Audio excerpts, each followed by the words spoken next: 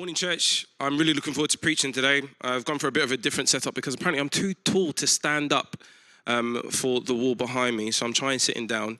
I was going to go for the Pastor Barry approach on the side, but it just felt a bit uncomfortable, and I'm aware, like, this is my normal teacher default to kind of sit behind the desk, but I'm also aware I look a little bit like a newsreader, so please bear with me. And also just a short look behind the curtain, because this preach it's been quite of an awkward one for me to write. I've just got all of my notes here in front of me rather than the normal condensed form that I normally have. So I hope you bear with me as we go through. I am really looking forward to doing this preach today. It's really, really warm outside. The weather is really, really good. And I'm hoping that the weather is lasting throughout the summer. And there's just a lot of good vibes around. We just had the bank holiday weekend. It was amazing. And what actually struck me, I was watching TV yesterday. And during one of the ad breaks, there was a Google advert, and it mentioned, and one of the first Google searches that came up is, what is reopening anxiety? And I thought that was a really poignant search that they decided to put up on the screen, especially considering what I wanted to preach about. Because in discussing the fact that we're going to return to church soon and having conversations with people, yeah, there's loads of people really, really excited, and we can't wait to get back in the building. It's going to be amazing. But I'm just sensing a lot of apprehension amongst people within church. And just thinking about church's mental health as we return, it's been on my mind quite a lot. And I really wanted to make sure that I got this preach correct in how I approached it, because it's a subject that's really, really important to me. And especially because of my history of mental health, I wanted to make sure that as I'm going through this, I'm able to land the topic quite well. Because ultimately, anyone who knows me is that I'm a little bit of an overthinker. Becca would say that that's a bit of an understatement. I'm an overthinker to the point that I remember once Becca turned around and said to me, you know what, the fact that you believe in Jesus is actually a miracle. It's amazing. You think over everything. So the fact that you're actually able to think and get to a point where you believe in Jesus is brilliant. And you know what, she's right. She's now got that on camera saying that, of me saying that she's right, but she is right. My faith is an amazing gift, and I'm so thankful for it. But it's been a gift that I've wrestled with over the years. And not only has it been a gift that I've wrestled with, but the fact that I'm wrestle with it makes me feel really, really guilty. And then that makes me feel really, really worse. And I know that some of you can relate. I've had conversations with people in church where, you want to make sure that you're having a faith journey, but because you have ups and downs with it, sometimes because you have ups and downs, that makes you feel worse, and then that impacts your faith even more. And it's one of the big reasons why I wanted to kind of broach this topic about mental health, because I've preached about it before when we were at Norfolk House, but I wanted to attack it again just as we're coming back to a point where we're returning to church. Because whether we want to admit it or not, that there will be a gap between people within church and people who are ready to come back and be like, whoa, yeah, I'm so excited about coming back. And people are like, yeah, I'm here. I just don't know if I'm here. And they're present without really, really being present. And it's really, really important as a church that we understand that gap and what we're going to do to attack it. Because it's going to be really, really, us addressing that gap within our church and within the kingdom of God is going to be critical to how we deliver the gospel of Jesus Christ amongst our town. The important thing to remember in all of this is, we're not doctors, we're not professionals, but what we are is the body of Christ. And that's incredible. 1 Corinthians 12, verse 24 to 26 says that, but God has put the body together, giving greater honor to the parts that lacked it, so that there should be no division in the body, but that its parts should have equal concern for each other. And what I really love is that bit where he said that there should be no division within the body, and that we all have equal concern for each other. We need to be really, really mindful of the fact that when we come back within the building, that everyone that is within the church is going to be in different places. But we, as the body of Christ, of the living Christ, have the ability to bring healing in that situation. The body of Christ is enough. The body of Christ is more than enough to be able to bring healing to his people. But if we're going to do that, we need to understand the nature of the battle that we're fighting. And for me, especially in terms of the background of my degree and what I do as a job, I think it's really, really important if we're going to say that we're going to attack this and we're going to attack it head on, we need to understand the nature of the beast. And it's important to recognize if someone is within our church, not necessarily in the correct place, how we are going to help and support them. And when we think about mental health and how it affects us physically, not just spiritually, but how it affects us physically, especially something like depression. Depression affects two main parts of our brain. One's the frontal lobe, and in the frontal lobe, we have something called the prefrontal cortex. Now, the prefrontal cortex is what affects our mood and how we process mood. And what happens is that neurotransmitters are transmitted across synapses within the brain, and that helps us process what's going on. And what antidepressants do is enhance the transmission of those new neurotransmitters. The second part of the brain that depression affects is something called the hippocampus. Now, the hippocampus is something that is near the center of the brain. What that does is helps us process memories, which makes sense because, sometimes when you get into a low mood, it's kind of difficult to remember the good times. And if you've ever spoken to someone with depression, you can kind of think, yeah, but what about this point or this point or this point? And the reason why they'll find it difficult to process what's going on there is because the hippocampus is smaller and finding it difficult to process their memories. And the hippocampus also affects how we deal with stress. And for me, both of these things are entirely relatable. It's not necessarily something I'm proud of. It's something, again, that I've mentioned in passing, but not necessarily talked about the depths of within church or from the front. And when I was 22, I had a really serious bout of depression. And even now, the thought of me recording and talking about it is a bit difficult to comprehend. But it was one of those things where I just thought, I'm just going through the motions and I'm trying to get to a point where I feel better, but I couldn't get there. You see, depression often happens due to a traumatic event or persistent low mood. And I thought, if I just keep going through the motions, eventually I'll snap out of it. And I was just doing so much. So my typical week was like, I might have a Monday off unless we had a church workers meeting. Then Tuesday I was tutoring. Wednesday I had Connect. Thursday I had band practice. Friday I was the youth pastor at the time. So Friday I ran youth on the White City estate. Then on Saturday I would see Becca. Then Sunday I'd had church, which is a busy day. And I just kept going through that same pattern again and again and again, just hoping that at some point I would snap out of it. But I was just keeping busy. I wasn't actually attacking the root of what was making me unhappy. And I just wasn't really, really sure what to do. And it got to the point where I was at the end of my teacher training and I had my last observation and my university tutor watched my last lesson and he said to me, "What happened?" And I said, "What do you mean?" I was like, "I remember the person you were when you started this course and the person who just taught that lesson is not the same person. What happened?" And the reality is I just kind of let the voices of negativity and the voices of telling me that I wasn't good enough or that I didn't deserve to live and what was the point in living. Even though I was busy, I let those voices get louder than the call of God in my life. And I hadn't even realized. I was just kind of kept going. And I didn't really give myself enough time to realize. And so it got to a point where I sat in front of my tutor and I cried. And he said, "You know what? We've got 6 weeks left. Come back to uni. We'll get you passed and then we'll assess what we do from there." But I couldn't do it. I was just so overwhelmed with my mood and I just felt like every day was dark.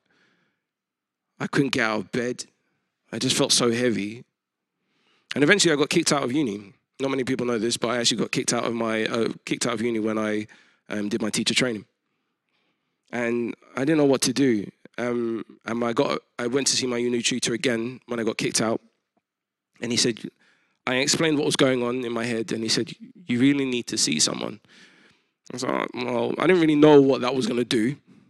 So, but I thought, you know what, I'm here, I might as well just, go to the doctor and see. And they asked me these loads of questions and to fill in so many forms and do a load of tests. And they asked me about my mood, about my diet, my appetite, and just whether I had suicidal thoughts. And I just kind of was like, you know what, I don't care. I'm just going to write whatever. And I sat in front of the doctor and he said, I believe that you have depression. And hearing it, kind of just hearing it out, like that was really, really difficult. And even now, we're nearly 10 years later, I can talk about it, but it still feels weird to say. Like, depression? How can I have depression? I go to church every Sunday. I sing in a band.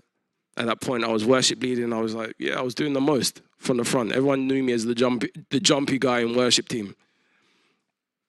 And also, I'm Nigerian. Mental health is not really our thing. Like, British people like to talk about stiff upper lip. I don't know what the Nigerian counterpart is, but goodness me, we just don't talk about it. We just power through. And if someone's suffering with mental health, we just don't talk about it. We don't acknowledge it. So for me, as a Christian and a British person, but also identifying as a Nigerian, I was like, well, what am I supposed to do with this? And I didn't know what to do. I didn't know whether to tell people or how to process it.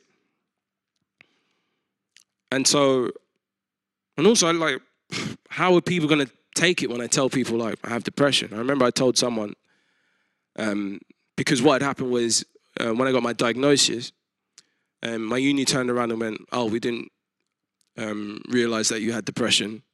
What we can do is give you another opportunity to complete your teacher training. So that, and I remember telling someone about that, and they were like, look, it's nice that they're going to give you another opportunity, but I don't actually believe that you should use mental health or depression as a reason to try and sneak your way back into uni. I wouldn't put that label on you. And I was like, okay, fairs. And that hurt in itself. But, we move, and I just had to keep going. And one person I did end up talking to was John Kidd. I don't actually know if he remembers this, but I spoke to John Kidd quite a bit in my early 20s.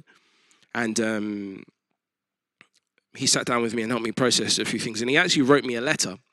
So he wrote a letter to the university to explain the type of person I normally am and how depression had affected me to this point. And part of his letter helped build the evidence to allow me to get reinstated back at uni, to allow me to finish my course. And what I ended up having to do was go and seek help. I had to start therapy, which was difficult. I got offered antidepressants initially.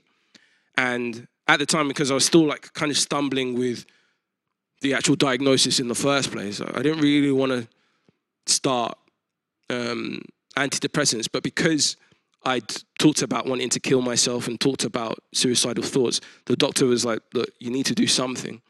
So they offered group therapy. I was like, I'm not necessarily going to trek all the way to Clacton and do group therapy with a load of other people who are also depressed. I didn't really necessarily see the merit in that.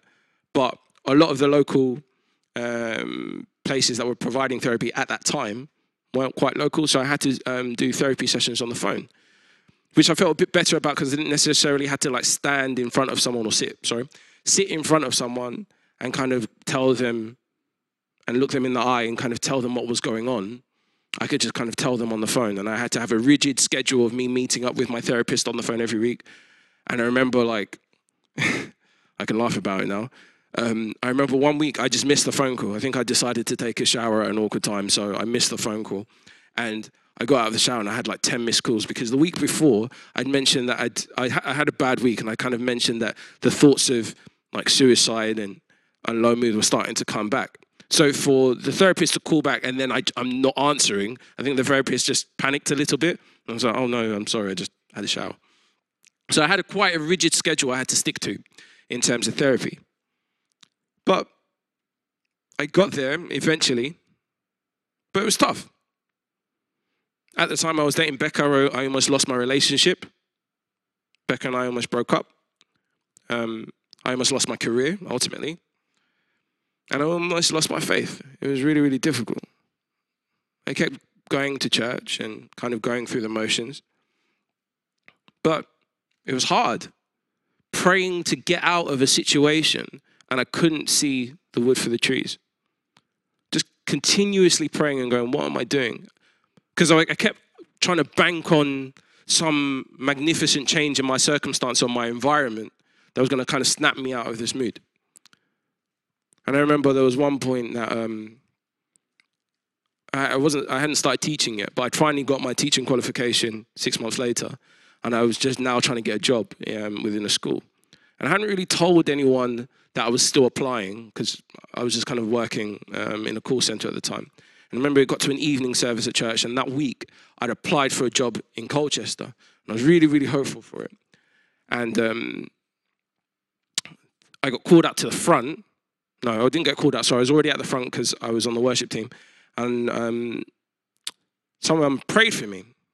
And they're like, yeah, I really feel the Lord saying, like, your job that you're really hoping for is coming soon. And this is in front of everyone. And I was like, yes, let's go. I just applied for a job this week. I was like, yep, that's a confirmation. The Lord said, my job is coming soon. This has to be the job. And I literally left church so like buoyant and happy. And I got home and I checked my emails. And then there was a rejection email sitting from the school saying I wasn't successful. And I just remember weeping. I remember saying to God, like, man, you didn't have to do me like that. I was happy in my place of low mood. Like, Lord, why did you let me get up here to bring me back down again? I remember another time that Mark Collard, Pastor Mark Collard, who's the executive pastor for Equippers UK. And when Pastor Mark came, he did this amazing preach. And Pastor Mark Collard is special to me because he is the only preacher in the history of my life to ever make me cry. Like, it's just a joke running amongst my family and leaders within church that I just don't cry. Pastor Mark is the only preacher ever to make me cry. He's amazing.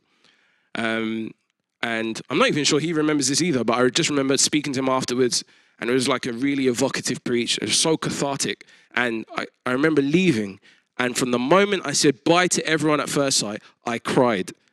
I walked past my house. I went to a friend's house. I cried at their house.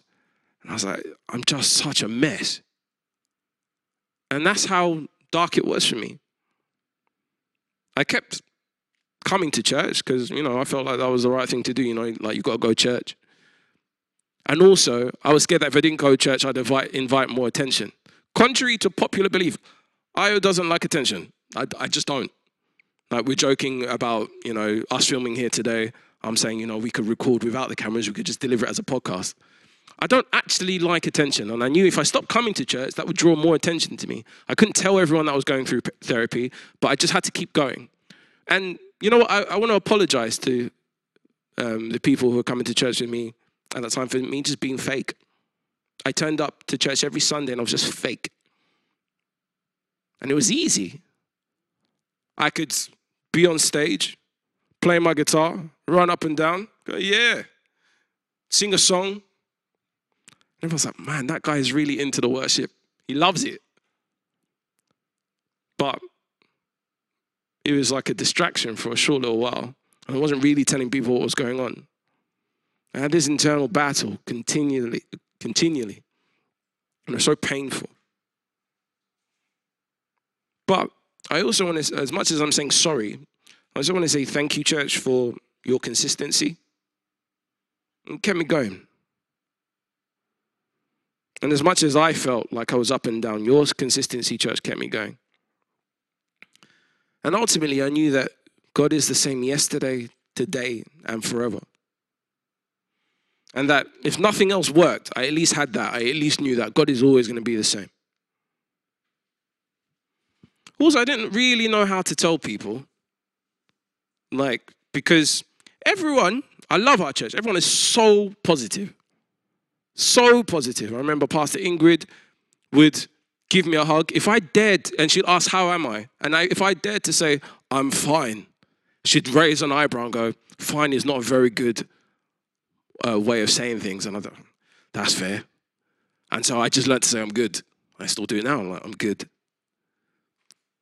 And good, saying that I was good helped me deflect because Pastor Ingrid had the wisdom to kind of cut through of me saying fine. And I was like, I don't want more attention. I'm good.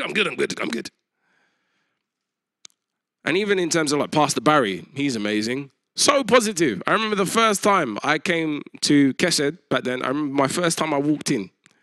This guy ran from across the room. I was like, "Way!" Gave me a hug. I was like, oh my gosh, this is so awkward. He thinks I'm just another black person that he knows. I don't know what to do. What do I do? And I kind of just like leant into the hug and I was like, ugh. But that wasn't him mistaking me for someone else. He was just like, it's a new person at church. I want to greet them. I was like, oh wow, this is amazing. Church is so positive. And I didn't know how my depression was going to cope in that environment. So I didn't want to dampen Pastor Barry. I didn't think that was fair. So I kind of kept it and held it onto myself. Pastor Barry still tells me off about this now, that sometimes I just carry things too much and I don't always tell him what's going on with me. But, you know, I'm trying to work on it, and Pastor Barry, again, will probably beat me over the head for this. But I shouldn't really say that in church. You know, we don't beat people around the head, but metaphorically. Pastor Barry will still keep me in check to say, look, you need to learn to open up. So, you know, I just kept going to therapy and I continued praying, but I wasn't necessarily praying out loud. I remember I had this folder on my laptop that said, Dear God. And every time things got overwhelming, I'll just type out my prayer. And it was less a prayer, more like a rant. God, X, Y, Z is going wrong. I don't know what to do. I kind of know that I need to talk to you. So I'm just going to, you know, put it out there. I don't have to speak out. God, you can read. That's fine. Go for it. And kind of just left it there for God to deal with. And that for me helped. That connection to God helped because it gave me something. As much as it was me being angry, as well as being upset, it gave me a connection to God. And that's what helped. The combination of me continuously going to therapy and still maintaining my connection to God, that's what helped. There's an old adage like, you know, if you had a broken leg or if you had a headache, you'd go to the doctor and take medicine. So why wouldn't you necessarily do the same for your mental health? And for me, that's what kept me going to my therapy. I treat it just the same as a physical injury. And also, me having church and a therapist kind of help keep me in check consistently. The Bible says that there's safety in a multitude of counsel. And but this is just my story. Eventually I got there. And there wasn't like a snap moment. It's like when you have a headache and, you know, you take a paracetamol and ibuprofen. There's not a moment you go, wow, my headache is gone. Amazing. There's not a snap moment. It's just, there's a dull ache in the background until eventually you get to a point like, oh, the paracetamol must have kicked in. I can't feel it anymore. And that's kind of the place that I got to. And there'll be loads of people in your life, in and out of church, that will have stories worse than mine. Or going through depression, who might have issues that you perceive to be less than mine. And you might even ask yourself, you know what, if they're going through this, just come to church. Why don't you come to church and sort it out? But the problem with depression and mental health is that depression and mental health does not rid us of the desire for connection. That desire for connection is God-given. Our desire for relationship is given by God, and God desires relationship with us. So it can't go anywhere. Depression doesn't get rid of that desire for connection. What depression does is robs you of the ability to form that connection. So to say, you know, why don't you just come to church and sort it out? It's a bit difficult. So what do we do as a church? What do we do as a church? So I've got a couple of do's and don'ts. And we'll go through them now. So, a couple of don'ts. Like I said, don't say, just get over it. Thank you so much. Just get over it. I wish I thought about that from day one. That would have been great. Thank you. Wow, my depression's now lifted. Wow. No. I already thought of that. Just get over it. Sorry, that was one of the first things I thought of. In fact, the ability to not just get over it is literally what depression is. So, might be a little bit difficult. Number 2, don't try and fix it. This battle belongs to the Lord. It's not your job to fix it. It's your job to be the body of Christ, to be present. If you try and fix it, this can often lead to feelings of inadequacy to the person that you're trying to help, or guilt to the person that you're trying to help. It's a complex battle that needs to be solved medically and spiritually. So leave it to the medical and spiritual professionals. Number 3, do not take a negative response personally. If someone comes up back at you and gives you a little bit of negativity, don't take it personally. The issue is probably greater than you, and you just happen to be there at that moment. Shout out to the host team. Goodness me. I know every host team member probably has some form of like a negative story when you've gone, hi, welcome to church. And someone looks at you like, what, not today. And yet host team come week after week with that persistence and that continual love of God wearing their heart on their sleeve. Regardless of mood or BO, they are coming to hug anyone at church, and I love them. Oh, the host team are amazing. But also, not just the host team, but everyone in church, please do not take a negative response personally. And lastly, to remember this, one can be sad and be okay. Now that one for me was quite difficult for me to understand and to get over, because I kind of felt like I have to be positive all of the time and be like, hey, hey, hey, hey. But there are times when I'm sad and I'm fine. One can be sad and just be okay. Don't overreact. In fact, if you panic in the moment of someone being sad, probably going to make it worse. Be present. Just be present. Even if it can be awkward, if you're being present when that person is sad, that's enough. The things that you can do is use your natural voice. And what I mean by that is, if you have a friend who's going through mental health struggles or depression, please do not be like, hi. Are you all right? If you talk like this, talk like this. Be normal.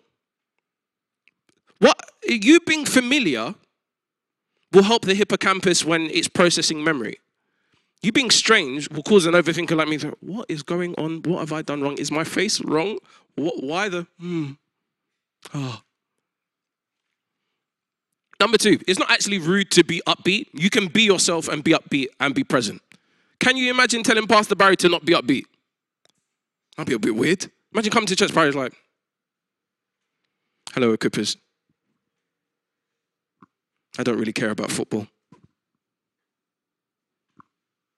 I just want to be mindful of the people that are struggling with mental health. That would be weird. It's not rude to be upbeat. Church would be weird without that.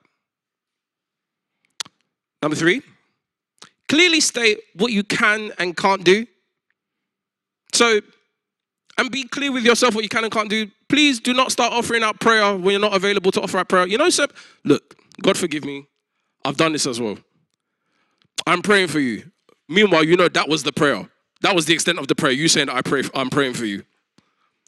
If you're not available to pray, that is fine. Speak to someone within the prayer team who's available to pray. Send in a prayer right now. Send in a prayer to the Equippers email and we will pray for, or guide someone there. But do not offer up yourself for prayer if you're not available to prayer. Also, ask permission as well. We're asking for prayer and deliverance, not whiplash. So don't lay hands and go, like it's not necessary. It's ask permission. Clearly state what you can and can't do, and then ask permission as you go about that. Also, invite people to contribute to your life. Ask them round for dinner. Ask them to help you clear your garage. Ask them to help you move. By the way, I is moving soon. I might need your help. Ask them to move. Because what that does is it validates those people as they are. It makes them feel like they belong, even in their current state of low mood. You don't require them to change who they are to be part of your life. You don't require them to be happy to be part of your life. You just require them to be them. You validate them and their experience. You value them as a person, just as Jesus does. Jesus takes me at my peaks and my troughs. And you need to do the same. See, it's not about building a bridge between where you are and where people with suffering from depression and mental health are. It's not about building that bridge. It's about closing the gap. Closing the gap is what is essential. I know there's that image of like, there's two cliff faces and one says you and one says God, and it's amazing because it has the cross in the middle. It's like, oh, Jesus is, the crucifix is the bridge between us and God. No, actually, that's not really the point of Jesus. And that wasn't really the point of the cross. The point of the cross was for us to realize that Jesus is able to live with us. Jesus is getting closer to us constantly, to a point that Jesus lives within us. That realization is what is important. Jesus wasn't here to form a bridge between us and God. Jesus was here so we could realize he lives within us and was within us from when we were knit within our mother's womb. Romans 8:38-39 says, "For I am convinced that neither death nor life, neither angels nor demons, neither the present nor the future, nor any powers, neither height nor depth, nor anything else in all creation will be able to separate us from the love of God that is in Christ Jesus our Lord." Amen. Nothing can separate us from God. We don't need a bridge. We just need to realize that he's always living within us. And for us to exist better as a church, we're not trying to establish bridges between us, but we're trying to establish that we are on one interconnected body working together for his glory. Now, a few scriptures I want to throw out here. James 4:8 says, "Draw near to God and he will draw near to you." And I love that. There's another one, Isaiah 26:3, that says, "You will keep him in perfect peace, whose mind is stayed on you, because he trusts in you." That's my favorite verse in the Bible. And then Philippians 4:6 says, "Don't worry about anything. Instead, pray about everything. Tell God what you need and thank him for all he has done." And I'm sure if you've had someone suffering from sadness or depression or poor mental health, you might have even used one of these scriptures. But at times it's difficult to believe it.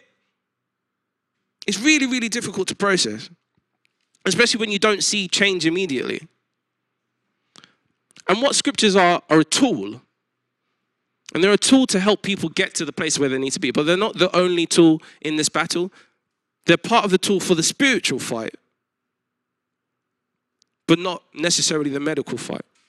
And using them in conjunction is what's important. Research suggests that a combination of treatments for someone with mental health is what is most effective in treating negative and poor mental health. I remember when I first started coming to Kesed 10 years ago, we had these cards and it said, "Come as you are." And I thought this is amazing for everyone to remember because it reminds us that the price is already paid for us to come and experience God. And there's this amazing, I remember Pastor Barry used to say that, you know what, Christianity is this amazing club that is free for everyone to join. And what I realized as well is that, you know what? Depression also acts as a club. It's free. Anyone can join. The only annoying thing about the nature of this club is that it convinces you that you are the only member. You see, the natural enemy of depression is community. And where better place to find community than within church? The enemy of negative mental health is community.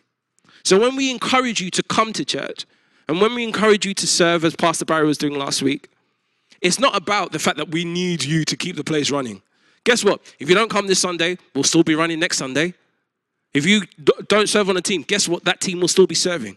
The benefit is for you. The benefit is for your mental health. Because it helps build and establish community. And that is what flies in the face of poor mental health. The Bible says that where 2 or 3 are gathered, I am in the midst. That Jesus is in the midst. So when we gather, Jesus is going to be there. 100% he is going to be there. So get yourself there as well. Just to experience him. And even if you feel like you can't, that sense of community will remind you that the body of Christ is there. And you'll be able to physically see the body of Christ active in front of you. Even if you can't feel it, you'll see it. You'll see it in the host team. You'll see it in the children's workers. You'll see it in the worship team. You might see it in Pastor Barry. No, I'm kidding. You'll definitely see it in Pastor Barry.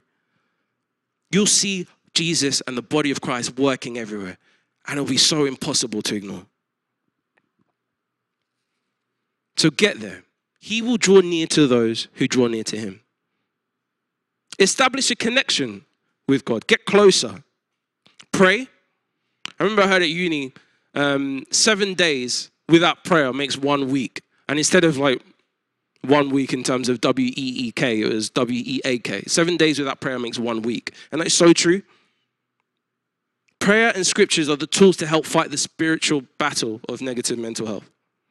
And medication and therapy are tools to help fight the physical battle. They're both tools, but they're not weapons to be used against one another. So this is not to say that if you use medication and therapy, what's the point of prayer and counseling? And that's not to say if you use prayer, what's the point in medication? They're meant to work together. Use them to occupy yourself with his presence. Isaiah 26 verse 3, thou will keep in perfect peace whose mind is stayed on thee because he trusts in thee. You will get there. You don't have to be perfect yet. Just come. Come as you are. Just come. I remember Jermaine said to me, again at university, Jermaine has been a friend of mine for a long time. I remember he was telling me once that, why do people always say, I need to get to a certain place before I come to church? If you were ill, you wouldn't go, you know what? Before I go to the doctor, I'm just going to make sure I'm a little bit better. No, you want to go to the doctor at peak illness to make sure that the doctor is able to help you out. You won't wait until you're better before you go to church. So make sure that you won't wait till you're ill before you went to the doctor. So why wait till you're in a better spiritual place before you come to church? Come to church to help you get to that better spiritual place. Come as you are. You are loved. You have nothing to prove. Your salvation was freely given to you, and we want you here. Are we always going to get it right? No. We're not. But what we are, as a church, is a committed body of people for your well-being. And we grow. And we grow together. So, release all your worry and communicate with the King. Don't worry about anything. Instead, pray about everything. I love that. Don't worry about anything. Instead, pray about everything. Tell God what you need and thank him for all he has done. I'm really looking forward to it. I'm really looking forward to having us all back together. And some of you might not be for a variety of reasons, but I still want you to come as you are. Jesus will meet you at the point of your need. Come as you are. Mental fatigue and depression is a battle fought. It's not a battle meant to be fought alone. The whole body of Christ needs to overcome it. And I can't wait to see you here. Whether you're apprehensive or need prayer, tell us. I'm going to pray for you right now.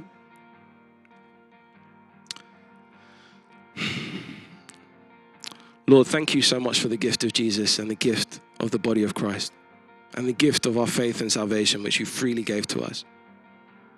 Lord, I want to pray for everyone suffering from negative mental health, poor mental health, depression, that you're able to be a comforter and come beside them right now and guide them to the right people that will allow them to make progress. Give them the strength to seek help. Give them the wisdom to know that they can't do this on their own and they need to seek help. Lord, I also want to pray for our church as a body, that you continually allow us to grow and get better at dealing with issues within our church. That we know the right things to say, we know when to speak, we know when not to speak. That we know that we're able to be present because you live within us And the battle is not for us to fight, but for us to be Jesus in those situations. Lord, we thank you for the fact that you are the one fighting our battles spiritually. And we also thank you for the advances in medication and therapy that allow us to be in a world where we're able to treat depression more easily. So, Lord, I want to pray for you to come upon us now as we watch this and give us the guidance that we need in order to overcome. Now, maybe you're watching this and you're going, yeah, I suffer from poor mental health, or yeah, I suffer from depression, but I don't believe in this God stuff. At the end of the day, if I'm going to get help, I'm just going to go to the doctor. Yep. And I really hope if you need help, if you get anything from this, please go to the doctor. But what I'm offering here is not just help from negative mental health. It's a fullness of life that can only be experienced in Christ Jesus. And if you're willing, I want you to take a moment whilst you're at home or wherever you're watching this on the train or a commute, wherever you're watching this, to just take a moment to pause and to reflect on what's going on through your mind right now and allow Jesus to come in. So take a moment to pray with me, and you can just repeat these words. Lord Jesus, thank you for loving me, and thank you for the gift of your Son, Jesus Christ. And I invite him in to my heart right now. Lord, where I'm broken, Lord, heal me. Where I feel lost, Lord, find me. Lord, where I feel weak, let your strength be made perfect. I offer myself unto you that I may be able to experience the fullness of life that you promised. In Jesus' name I pray.